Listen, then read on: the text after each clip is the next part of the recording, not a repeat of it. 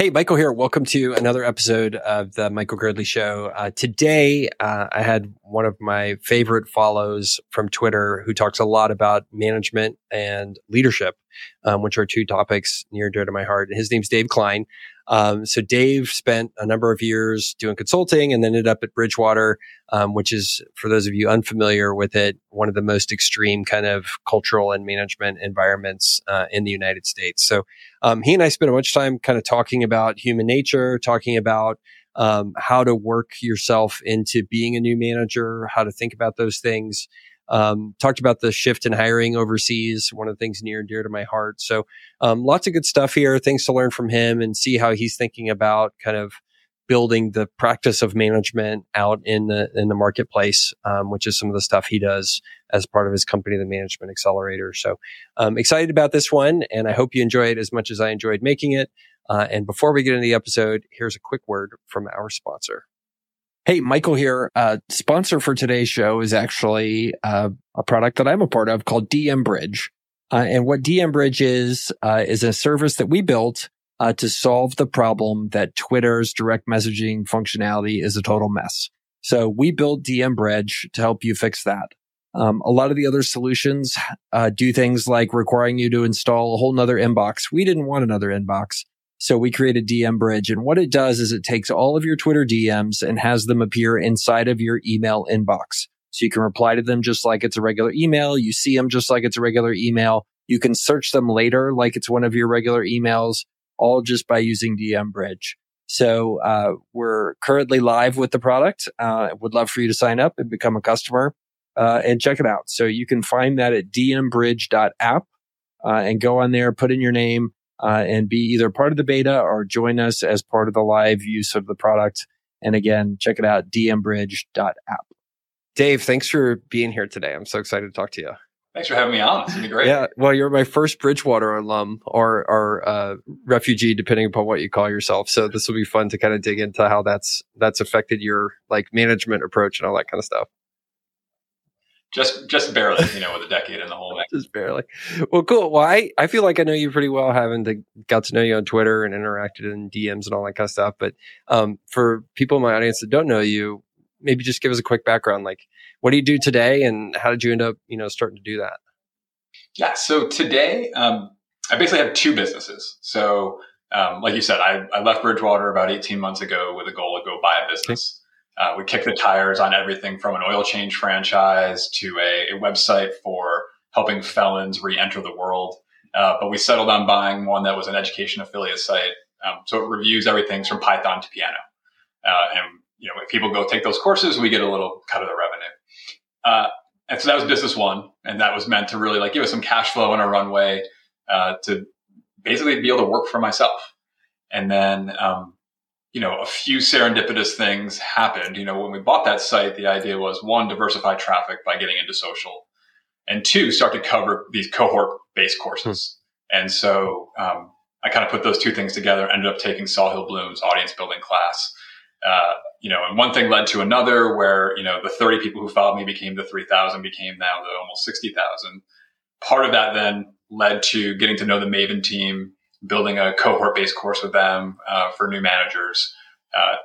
And that has now led to, multiple corporate cohorts, multiple public cohorts. And so I have a second business now called the Management Accelerator that's really focused on just helping managers get those baseline tactics from delegation to feedback to measuring the business so they can be on the right side of the 60% who fail. Yeah, that's awesome. So, just stepping back a little bit, so how did you end up at Bridgewater, and then kind of why did you decide to leave that situation?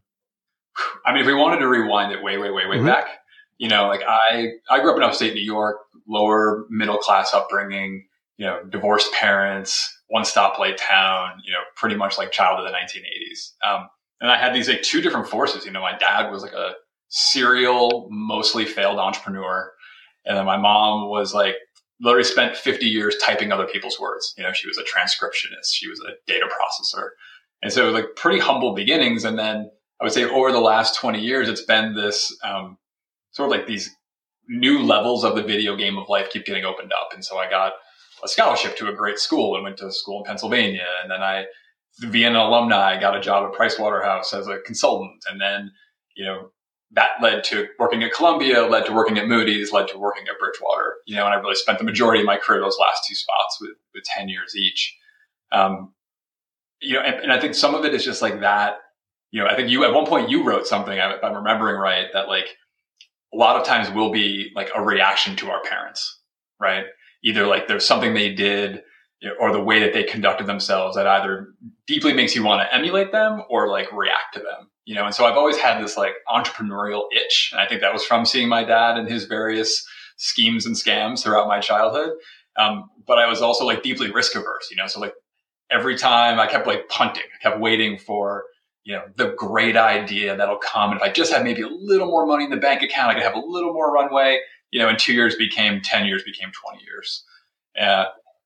Well, I mean, and so just so I understand, like when you start to spend a decade at a place like Bridgewater, for people that don't know, that's Ray Dalio's kind of hedge fund asset management business, which is pretty big, pretty famous. In 10 years, like that can become pretty lucrative. So were you making a big lifestyle shift at some point to leave there and go become entrepreneurial kind of at our age, right? I don't know exactly how old you are, but maybe late 30s, early 40s? I appreciate the late 30s roundup. Definitely mid 40s. Mid 40s. Okay. So I'm 47. I got you by a couple. Merely 45. It was definitely stepping off the, I'd say it was one of the biggest surprises to me, actually, right? So you're like, okay, I've got this steady income. It's pretty lucrative. And the idea was like, we had sort of prepared for like multiple years of either making zero or less. That was part of, my wife and I, we literally moved houses so we could have like a smaller footprint, a lower interest rate. We thought carefully about the cars we had, et cetera, but we were really trying to like maximize that runway. And, knock on wood, thus far, it hasn't had to be a giant material lifestyle change. Like the business we bought provides some cash flow. And then the training business sort of ended up usurping the original business much faster than either of us would have guessed. Yeah. So how did you decide on the marketing business, the one that's the lead gen business for online education? Like, what was appealing about that one versus some of the other kind of more conventional stuff that you looked at? We're up in Connecticut. So all the conventional stuff, we're in Connecticut. So, it's, everything I got down the path on with these other local businesses, it quickly got to, it's a minimum wage state that's approaching $17.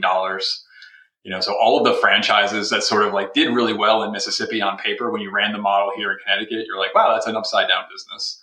Some of the other physical ones, we just like I had a harder time imagining my day to day, I appreciate people who like want to go and get dirty and like, pinch hit when people call in late. But the idea of having like a global market available to me, and we could talk about that, but like having a global market of 3, 4, 5 billion people who want to learn, in a rising industry, and just sort of being able to tap into that was far more interesting to me. Did you end up, it sounds like you liked kind of the economic dynamics and the way the business worked, but how much of that do you think fit who you were coming into the market? Like, you clearly gravitated towards education as a space that you like you like teaching and like sharing. Was that part of the appeal, or like, did you feel like, oh man, like I understand how to do, e-com marketing and I can really grow this business and make it rock? Or was it some combination of those things? It is definitely not that I knew a damn thing about e-com marketing. So that was all the learning curve. I think it's the combo of like naturally as a leader, I was more coaching and developmental.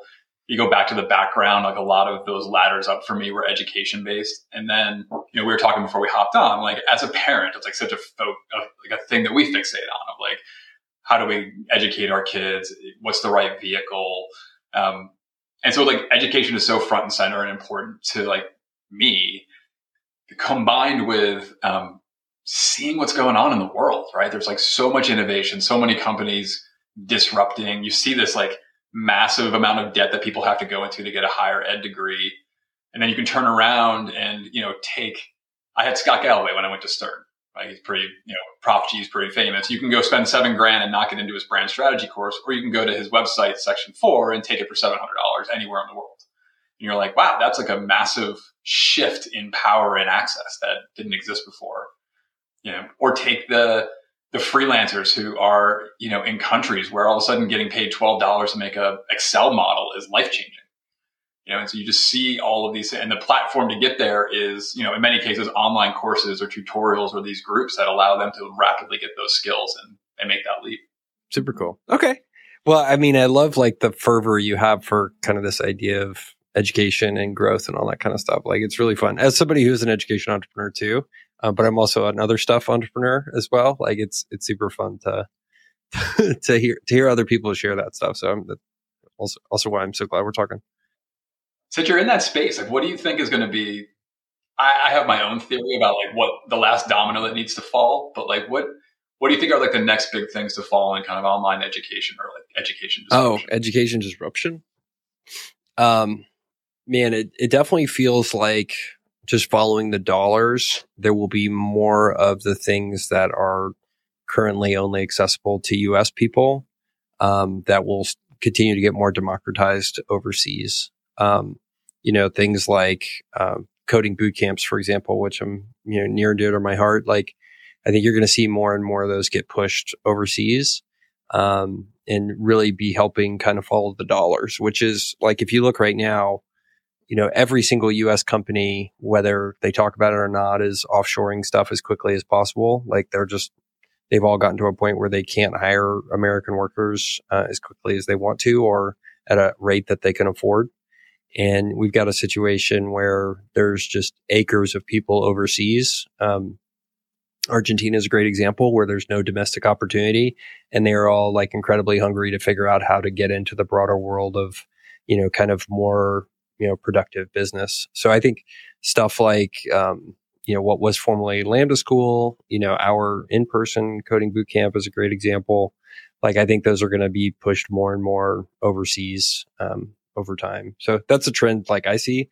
I'm also like a terrible person to be like, tell me what's going to get disrupted next, which is maybe where I got bored with VC, as a career.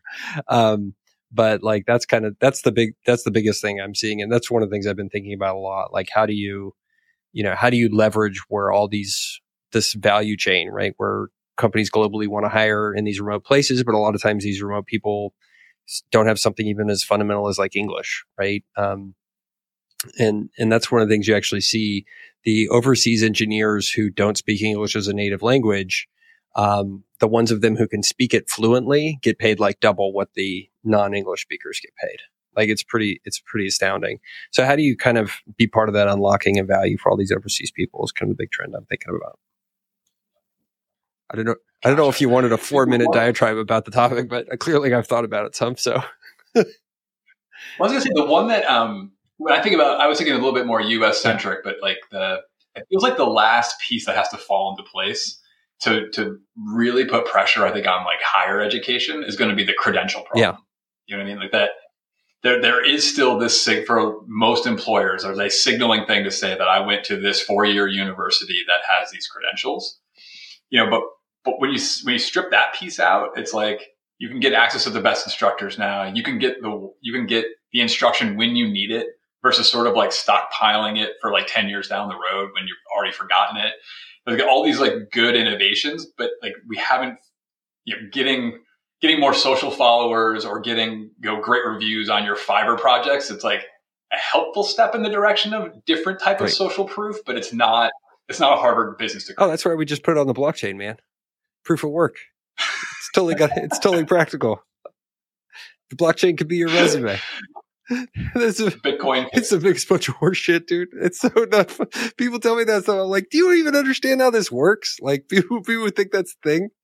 I mean, the tough thing there is you have all these hiring managers, and maybe the places you've worked are unique, but in my experience in Flyover America, like, most hiring managers are actually interested in covering their own ass. They're not actually interested in how do I find really good talent. They're trying to find people who are not going to be a problem for them or get them fired if they hire those people. So it's like super easy to just delegate that to, okay, well, they went to Harvard. Great. Like, we're going to hire this Harvard person because we delegated and abdicated the responsibility to determine if this person was any good to Harvard. And, what are you going to do? Get mad at Harvard? Right. Like, so I think that kind of stuff, it's almost a cultural shift that we have to make to start to solve for that. And I know Bridgewater and stuff, like you guys did stuff differently in terms of quantitative hiring and stuff like that, but the place is still full of Oxford and Harvard graduates last I checked. So it's not like. Well, I was going to say, I think I think you sort of have a different logic, but you get to the same place. Like when you know, in really both places I worked, we sort of had enough of a calling card and a brand that if you wanted to approach someone, you pretty much could, which then creates a new problem, which is like, how do you want to sort through the world of opportunity? And so you would use shorthand rubrics like where did they go to school or where else did they work or what company did they start, et cetera. And so you end up in exactly the same spot, that there's not a credential replacement. And I think we tried to think pretty broadly about it because we were thinking about it in terms of alpha, right? Like how can we go get find the alpha in the talent market in the same way we try to find alpha in the actual investment market. Well, I mean, that's why, like, I frankly see the inverse of what you're saying is like you want to find, when you're hiring a great person, you want to find something about them that doesn't fit the mold of easily identifiable great talent. So like a lot of times when I see an MIT degree or a Stanford degree or whatever, I'm like, there's not going to be a pricing arbitrage here. There's going to be a good opportunity because that person's easily identified. And your best case is all downside, actually, because I've seen folks who have Harvard degrees and I talk to them and I'm like, really? They let you in there? So it's one of those things that it's actually a negative signal if you're trying to play that game of identifying unidentified talent. Right. You have any good tricks for finding the unidentified talent? Man, I think that spending time reading the resume to try to put together somebody's story is really interesting to me. Like I try to understand how to think about them, what they've gone through and what their journey is in their resume as a way to understand what you're most likely going to end up with. For example, if you've, I think the most simple example is you look at somebody's resume and they've switched jobs every 9 months for the past 6 years, right?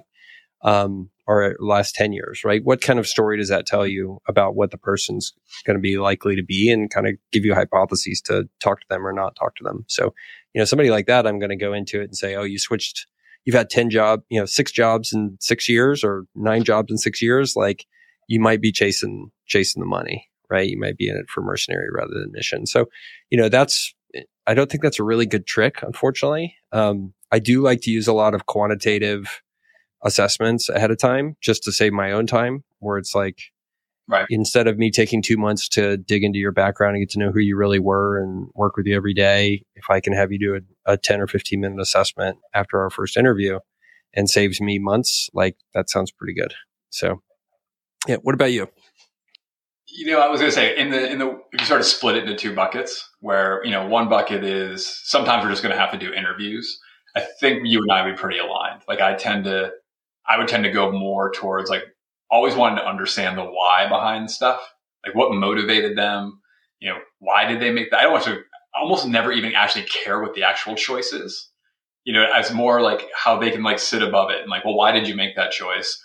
What assumptions did you have when you made the choice? What did you bet was going to happen when you took that job? Is that what happened? How did you react to it when it happened? You know what I mean? Just because all I want to do is play over and over until I can see the patterns for how they're then going to deal with the scenarios when they're inside my walls. So how much of what you're just saying is you're identifying if somebody has a growth mindset or not? A lot of it is growth. I think, that might be the easiest summary of it all, right? Because you have to have, because if I was breaking it into the constituent parts, right, I'm looking for self-awareness, right? I want to see like that they can see that they are imperfect, as we all are, and then that they know what to do with it. Do you know what I mean? So sometimes I think people just affix the growth mindset to like, I'm open to getting better and being fallible, but I also need then like that they can put it into action, that they can realize, wow, I've got a really strong arm, but I have no accuracy. So I should play right field, not pitcher, that kind of idea. So you can kind of look down on yourself. And then, I don't know, that would be the one difference. I have to be more than just like being willing to grow and be curious, but it goes a long ways, right? If you're curious and constantly hungry and constantly evolving, that's for me, that covers over a lot of sins.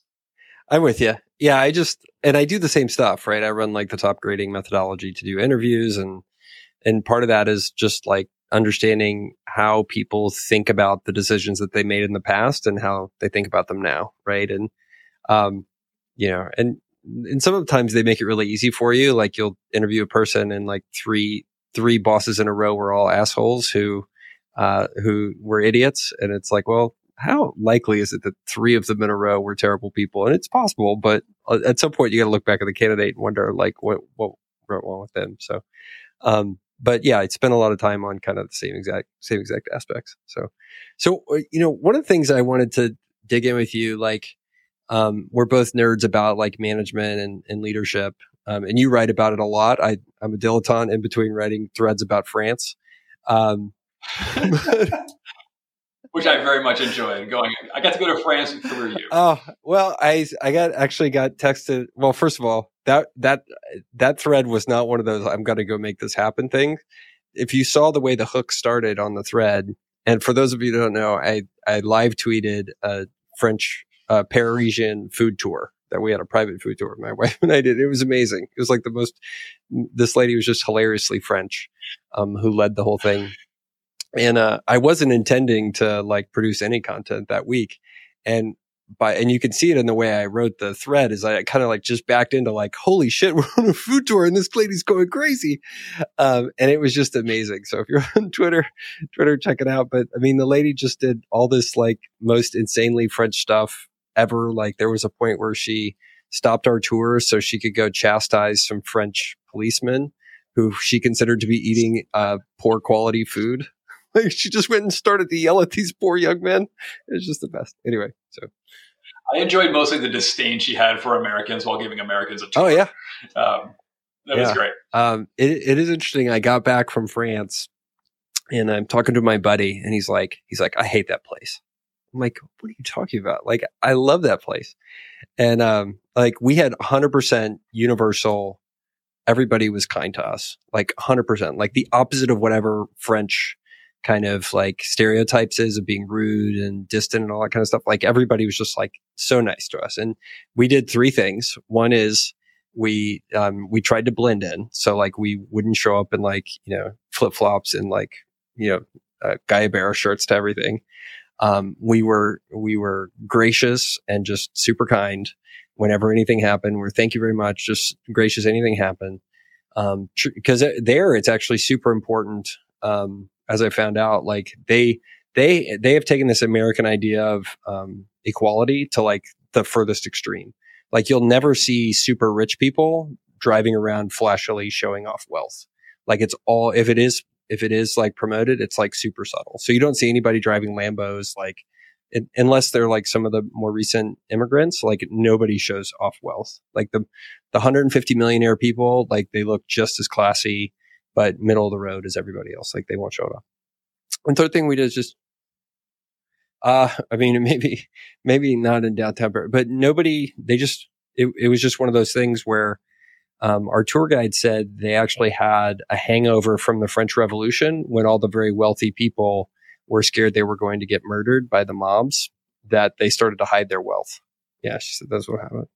And then we spoke French or tried to speak French, and then they would switch to English and they were all super nice. So my buddy, he's like, I hate it there. Everybody was rude. And I was like, tell me what your approach to France was. He's like, I tried to speak English to them. I told them how it was going to be. I demanded American level service. I dressed however I wanted to. I hit it with my flip flop when I didn't like what they had to say. Totally. I was like, you're just doing this totally wrong. It's totally wrong. So, but we got, the tour guide. I mean, she was super nice to us, super kind, but she still pooped on America. It was great. Anyway, it's amazing how far kindness will go, man. Yeah. So thank you for reading it. I really enjoyed it. But anyway, I got us off topic. What we're talking about, management, right? Yeah. Okay. Oh, so the one thing I wanted to dig into is like, how do you think that the Bridgewater days where you work there, and they have this idea, this radical candor thing, which means everybody's like super direct and tells each, I guess I read, that there's a meeting where like they get up and you find out in the meeting that there's a list of who are the worst managers in the company and they push your name up on it. And that's how you find out in front of everybody else. But there's that kind of stuff that like, I wanted to dig in with you because I have this thesis that that's just everybody giving each other an excuse to be a jerk. But maybe you think differently having lived through it. To me, like my fundamental thesis is you can be as direct as you want to be, but you could just take a little bit of effort and do things kindly and with kindness. And so like, what do I have wrong about this concept? It's funny. I don't usually tell too many stories, but you just like gave me a little bit of PTSD. Cause I think I wrote that list. So it was a list of like the top. So there was this idea of like, everything is data, right? And we're trying to evolve that. And we're trying to, in the same way that, you could go through compounding your understanding of something as complicated as the global macro financial markets. You could do the same thing for people in management. And so, again, that's going to be a messy process to figure that out. And I would say it's probably still a process that's going on. But we would collect all this data, like data about how the managers managed. And so there was a list. We basically collected up that data and we said like, well, what's predictive of performance? And then like, let's rank it. And I remember like helping make the list. And it was like, we'll draw the line at 500. And I was 497 on my own list. I was like, this is great. Like, this is a list of all the people who might be incompetent. And I just was in charge of creating it and being on it. And it was like I would say like I'm of two minds, right? You're one, which is like, that sounds crazy, right? That like, A, that would even happen, but B, that I would be, like, here, could you just co-author your own death certificate? In reality, like very little, like that's actually not what happened. Like, honestly, the number one guy on the list ended up going on Farnham Street with Ray to talk about it in a podcast. Like, it was so funny. But I think it was like a forcing mechanism for that, like extreme self-awareness, for saying like, if you can be that clear-eyed about how you might stand up and how you may rank, then you can just deal with that reality, right? You can deal with, everybody thinks they're amazing at all things and you're just not, you know what I mean? Like I'm a relatively creative problem solver. I am not very damn organized, and yet I was also the COO of 3 different groups. And so you're like, your only way you're going to pull that off is by creatively hiring people who are going to like offset or who are going to complement, who are going to create the completed system. And so I think the benefit is like, we took that farther than any place I've ever worked. Like I started in consulting. It was like a wake up call, right? When I resigned and I'm like, oh my gosh, I'm destroying the project. I'm leaving. I'm like a senior project manager. And the guy I resigned to was kind of like, peace, like your replacement will be here on Monday. Like this was not hard. You guys are all, basically like cogs in a wheel. And so to go from that sort of like, homogeny to then like every single person down to 60 attributes and what they might be like, was pretty stark. But then you start to see the power of it. You can really create high performing teams. You can connect with people in much more personal ways. You can motivate them in the way that, gets the most out of them, or you can give them the support if that's the type of person they are. So I don't know. That's the plus side is that, but I'm not saying it's not a little kooky. Well, no, I mean, I'm cool with kooky, like you case in point here, but like how much of that, a lot of that seems to me to be unnecessarily mean. Like the way, and I know let's talk about the list of the worst managers thing. Like that just seems like yes, let's be transparent about it. But like the people finding out about it in the meeting, like, and maybe this is not a real thing that happened, but to me, that's just like, well, like, okay, if we're going to do that, that's fine. It could be a public list, but like, why not deliver that to the person privately beforehand so they can be prepared and think through it and then be okay with that? Like, why not put in that extra 10% effort to have that little kindness that shows, hey, we understand how you're going to go through this and it may feel poorly, rather than expect them to just be like, suck it up, buttercup, which is, to me, it just seems lazy. Yeah.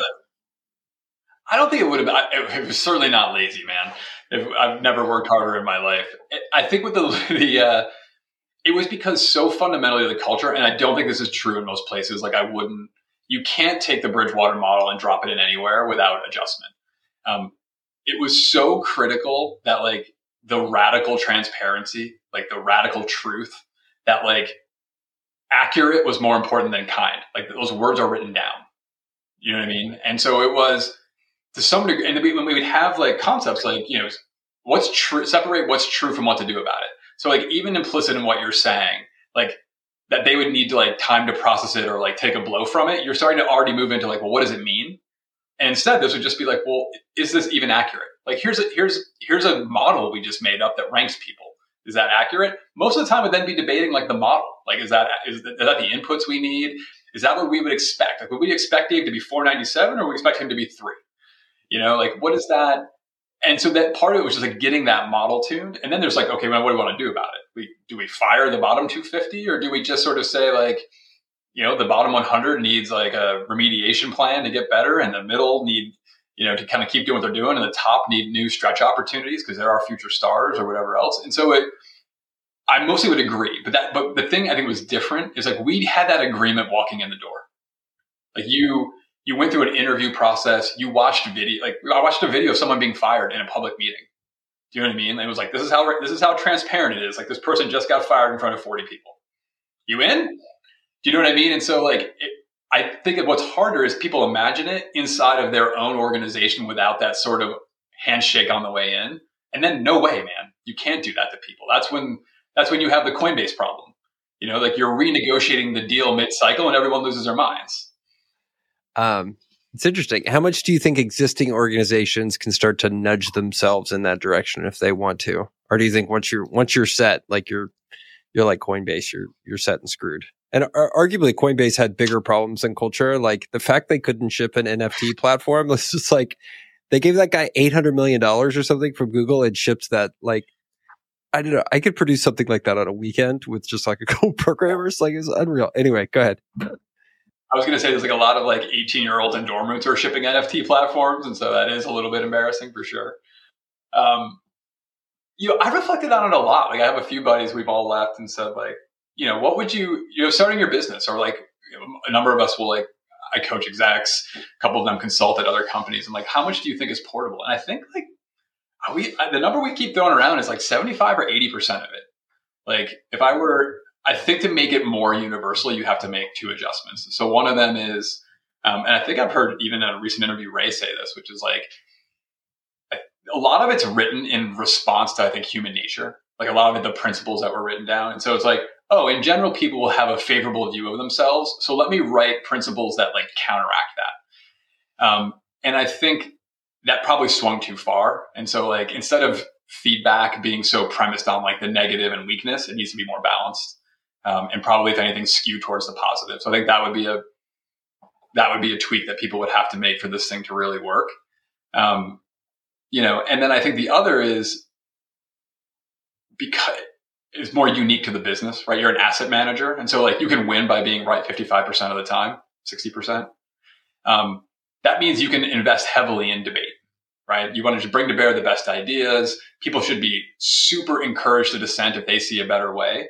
But that is so fundamental to the culture, but we would often, that would show up everywhere else, right? Like, should we be debating a budgeting system? You know what I mean? You're like, no, it's not our core business. And so I don't know if you're not an asset manager, if that's sort of like over indexing on the debate component is super practical. Like I think you need to dial that back and like have slightly different variations of the system. But a lot of the rest of it, I think, is pretty portable. And then it would just depend on how far you're moving from where you are to where that is today, right? I mean, if you're a super political, behind closed door, like recording every meeting all of a sudden is not going to fly. That's going to take a journey. So one of the things I've been really digging into lately is like, how can you systematize culture, right? How can you design it and create it? And I think you've hit on this also in kind of what your business has become, right? Like there is no class on how to be a manager. It's one of those things like business school doesn't even really have it. They want to talk to you about leadership, but like it's the practical nature of a lot of things you talk about. Like what do you do week 1? Like it's not even really covered anywhere. But I'm curious, like why has nobody kind of Bridgewater alum created like an EOS for like, okay, here's like our operating system of this culture and stuff and how we're going to do it? Or would that just be taboo is for you guys as alums to kind of package that up? I think you have Ray's packaged some of it up himself, right? Like he's got this concept of Principles University. Yeah. You can go get he and Adam Grant built a personality test that you can go take similar to what we had. There's this concept of a dot collector where you can give feedback. I think speaking of Coinbase, they just signed up as a client. That was pretty public news where literally you can rate everybody in the company on a bunch of dimensions aligned to the culture and build a picture over time. So he's gone down that path. But I think the thing you're suggesting is slightly different. And it's sort of the gap that I saw with, I sort of like shrugged. 'Cause I'm like, I think it's the same problem I'm seeing, which is, that too many companies think of like management as a destination, right? It's like, oh, congratulations. You're now in charge of other people, good luck. And in reality, it's like a whole new craft, right? Like everything that got you to where you were now might become a liability, right? Like, oh, you're used to getting everything done yourself. Now you have to rely on others. You're used to being super vocal and like, you might want to let other people speak. You've got to like adapt and accommodate people. And there's just tactics you can use, but I think very few companies are like teaching that OS to use your language. And I don't entirely know why, because it feels like a really bad ROI call. Yeah. Right. That you're going to take often your best contributors, throw them into an entirely new craft, and then give them no like running start to get it right. Right. Like you wouldn't throw your analyst into, building models and not teach them Excel. Right. Well, it ties into kind of the old, there's like an old saw where you want to know who the absolute worst sales managers are. They're like your highest performing salespeople. Have you heard that one? It's like, yeah. Well, I think it turns out because exactly like who you need to be and the things you need to do in each of those roles are entirely the opposite.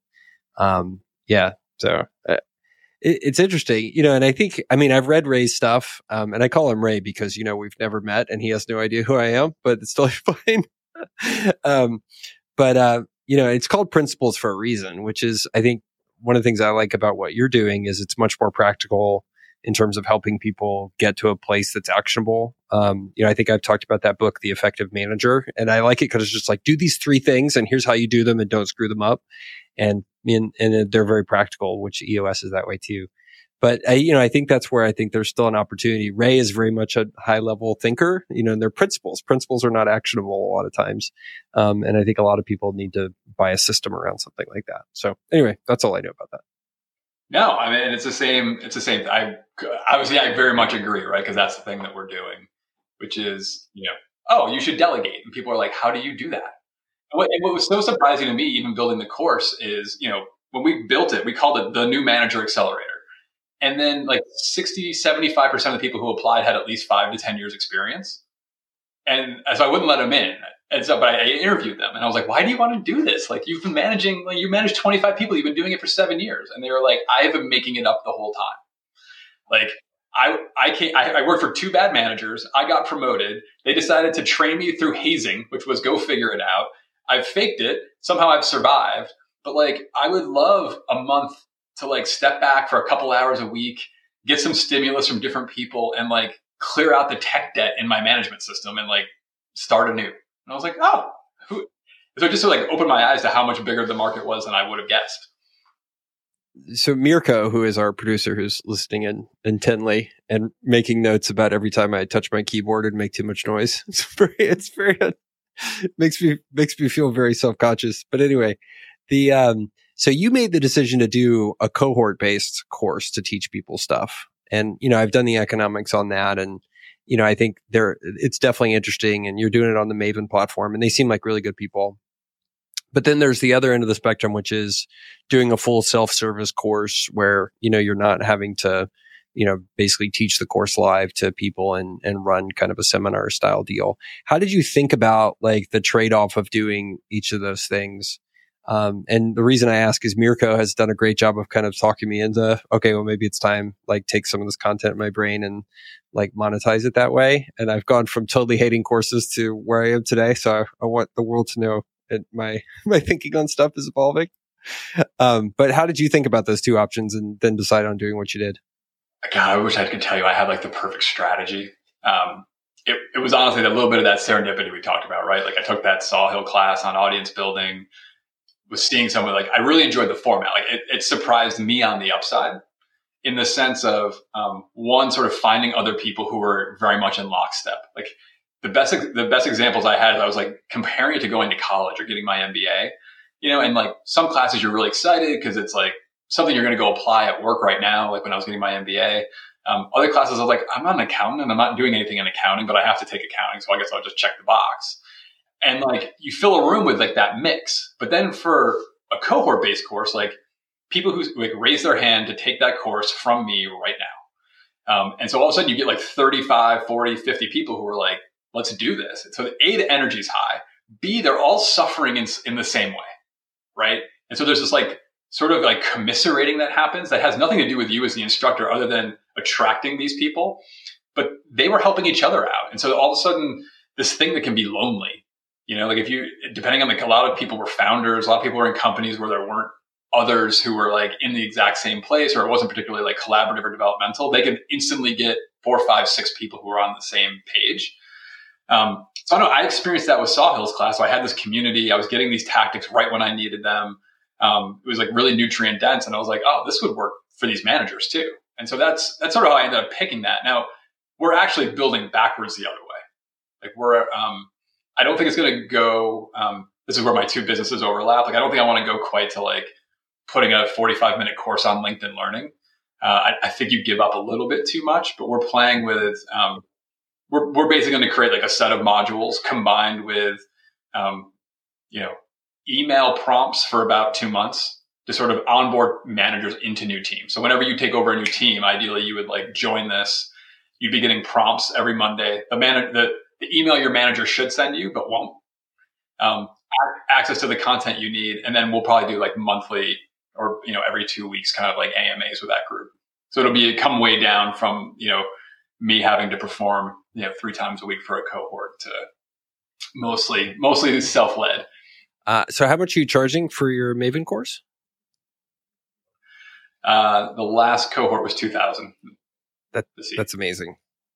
And then, it's management. So 80% of the people are getting reimbursed. Yeah, which is part of it. Okay, here you are. Join waitlist. And how many people did you take in? We did 35 in the first two cohorts. We might bump the next one in the direction of 50. I wanted to go through a couple to see like how much we could like connect personally and what the grades were going to be like. But the first one of the questions we asked, which I borrowed from Sean Perry's course, was if you apply what you learned, how much value will you get? Like, how much value will we create for you and your company? And super interesting. So our first cohort was $750, and the 35 people said on average 7x. So they said about $5,000 in value. Then we moved, since we had really high grades, we moved it to 2,000, and running roughly the same course, we made some tweaks and investments. That group said 10x on average. So it was very interesting to see, like, as we moved the price up, I think we attracted even a higher caliber of the actual students, which made the community go up. It made the perceived value go up. And I think we can still now probably go a little bit bigger, but it's been great. So, do you think you could have? Why wouldn't you do it? Why wouldn't I do the course? Why would you? Or which way would you go? Let me ask it differently. Would you go asynchronous or would you go? I'm a lazy girdly, but so the prospect of like I understand how much work it is to teach a class like that to a level of excellence that I would insist upon. And when I sat down and did the math, I said, okay, like this is how many hours it's going to take me in my estimation to get it to be as good as I want, to charge the price that I want and be consistent with what kind of brand I want to have and how I want to live my life. And the economics at the time when I talked to them about the doing the in-person cohort based one, it just, the math didn't work. I was like, if I want to achieve my goals over the next decade, I should not do this. And I'm better off giving it away for free, frankly. I don't mean to be. I have a hard time talking about this stuff. Anyway, that was the analysis I did at the time. Now, and I'm like, if I want to keep, it's not like I'm building up a recurring revenue IP thing by doing this cohort based thing either, right? It's like you gotta keep showing up and doing the symbols like the monkey to get the money. I don't know if you're familiar with that metaphor or not, but my grandparents always had that, like the playing monkey toy when I was a kid. Oh, I got there. I was going to say my symbols are just out of view. Yeah. It's like, and I'm trying to have less of those, right? Or like to some extent, like if I want to sell my time, like I can sell my time, without as much prep work. Cause people, turns out they just like to hear random bullshit opinions about stuff.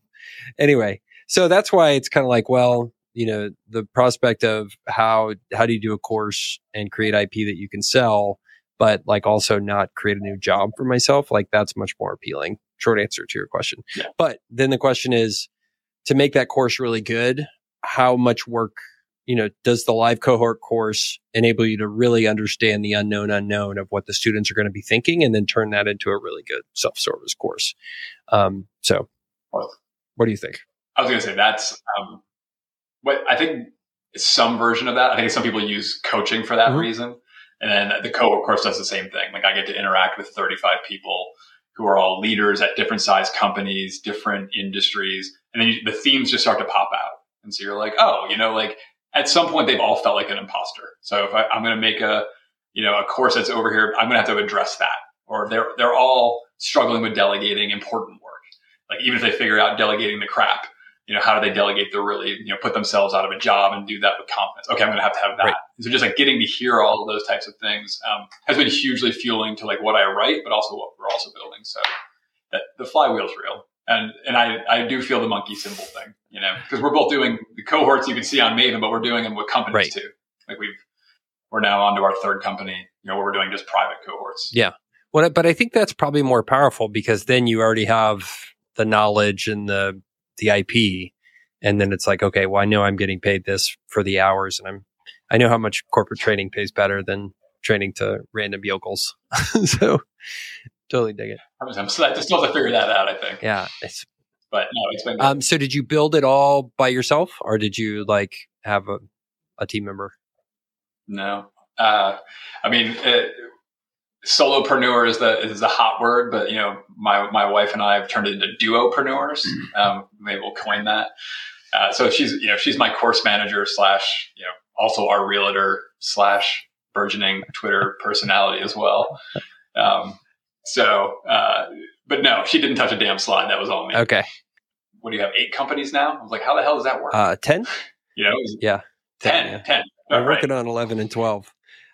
Yeah. Well, I mean, do you want the answer to the question? I kind of want to know. Well, yeah, I've got 2 and I'm already starting to fall apart. This will be my $3,000 course question, but no, I mean, there's a system to do the whole thing and defined roles as well. So, for me, I basically do the opposite of whatever you do as an operator. So, for an independent company, I want to view it as an atomic unit with inputs, outputs, and then APIs where I can go in and ask for information or get it sent to me automatically. So I treat each company that way. And I sit on the boards of those companies. And it turns out when you're on the board of a company, it is a very part-time job to do that because you actually are doing it wrong if you're doing any operating. And then the operator, that's a full-time job. That's very narrowly defined as the CEO. And then we run a board structure on top of each company and we have board meetings at a cadence that works for the company. So at a high level, that's how it all works. It's just a mini version of what any other holdco does. But I just have no CEOing at all. I don't operate things. And are you using like cash flow from business 1 to then fund the starting up of business 2? Or are you giving the operators like big pieces of the action? Just like is there like totally depends upon the situation. My belief and hypothesis over the past 5 years as I've watched the economy of the United States was that there were going to be fewer and further between opportunities to actually create stuff. So I wanted to create a model where I could be as flexible as totally possible. So like that meant if something came in that was like a leverage buyout, I wanted to be able to do that. If it was, I want to incubate a high growth startup and I saw an opportunity there, I could do that. If it was, bootstrap a services business, like I could do that.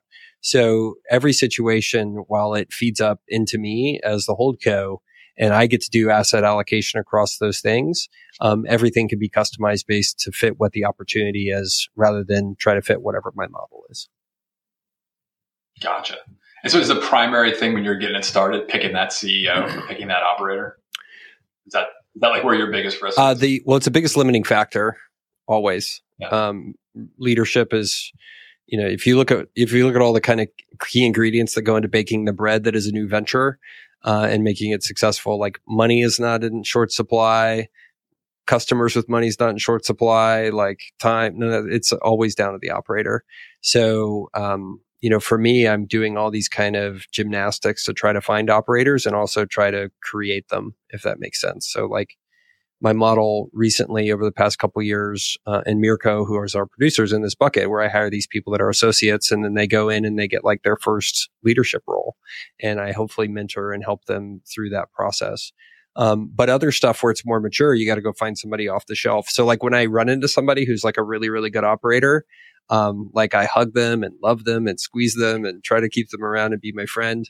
I've got a short list of those people, and I'm just like, when I run into them, they're like gold when I find them and I have them around. So that's so good. I'm gonna steal this when we make it public for my class, because in the recruiting module, I talk about how, if whatever you're recruiting for right now is at least 12 to 18 months in the future, right? And that idea that you're just gonna nurture the types of people that you will need in some form that you don't know yet, so that when like the moment meets that opportunity, you can make the match.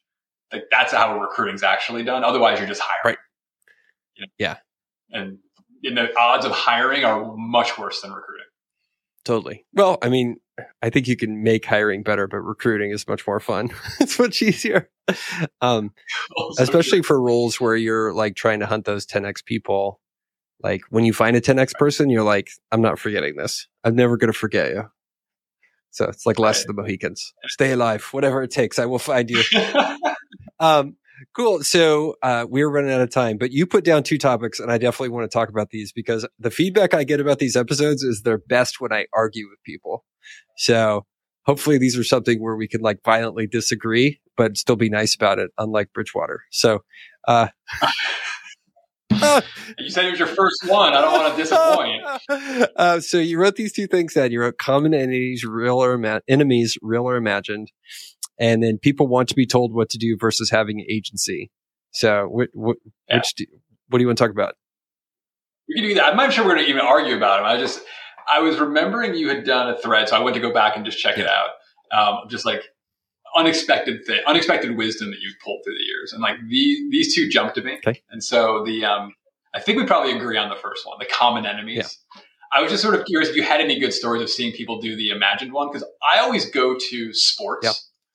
Like partly, rightly or wrongly, I love sports as like a metaphor for business because they sort of have all the problems we do, but they have it every year over and over and over. And they have a scoreboard. Like we get to figure out if it worked or not, And so like when I want to learn about recruiting, I study Nick Saban because I'm like, that thing is a master class. Like if you want to learn to recruit, you can just go emulate that in business, you will win. And all of these guys invent enemies. And I see it in sports. I'm just curious if you had seen it anywhere else. Yeah. I've seen it in business multiple times. But my favorite, by the way, one of these, if you haven't seen it, the Michael Jordan documentary. Did you see that? The ESPN? Oh my gosh, so good. Yeah, if you go back and watch that, and you'll see that Michael Jordan actually makes up falsehoods about other people in order to motivate himself, in order to create an enemy. And it'll be like, so-and-so reporter wrote this, and they did this, and they did this. And then they cut to the other reporter. The reporter's like, I didn't do any of those things. There's no proof. It was just totally made up. And I've done it. Totally. I've done it myself, like where I go to a CrossFit gym where it's like competitive, and I'm very competitive. And like, I recall like an episode in a team workout where I like started to scream at my buddy, like, we're losing. They're over there trying to beat us. Like, what's wrong with you? Let's go. And like, I was just trying to make them work out harder.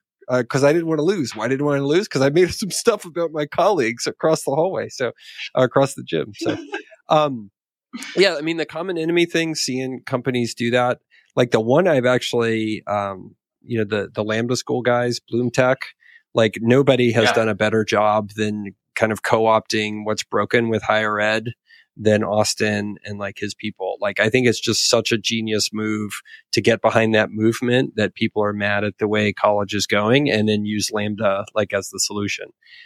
So I think that's one where like it wasn't even an imagined thing. And to some extent, they're only carving out like this little part of it. They're doing tech education. So there's a little bit of imagination required to get there. But I think that's what makes the common enemies actually really good for a company to rally around. It needs to be a thing that people are actually passionate about. It needs to be something that can actually rally them for that common enemy thing to work. Otherwise, it just doesn't make any sense. Like it's not believable to your people, to your customers, or any of that kind of stuff. So I really like that one. And I had another example in my mind, but I just totally forgot what it was. So, but yeah, I've seen it. I've seen it in business.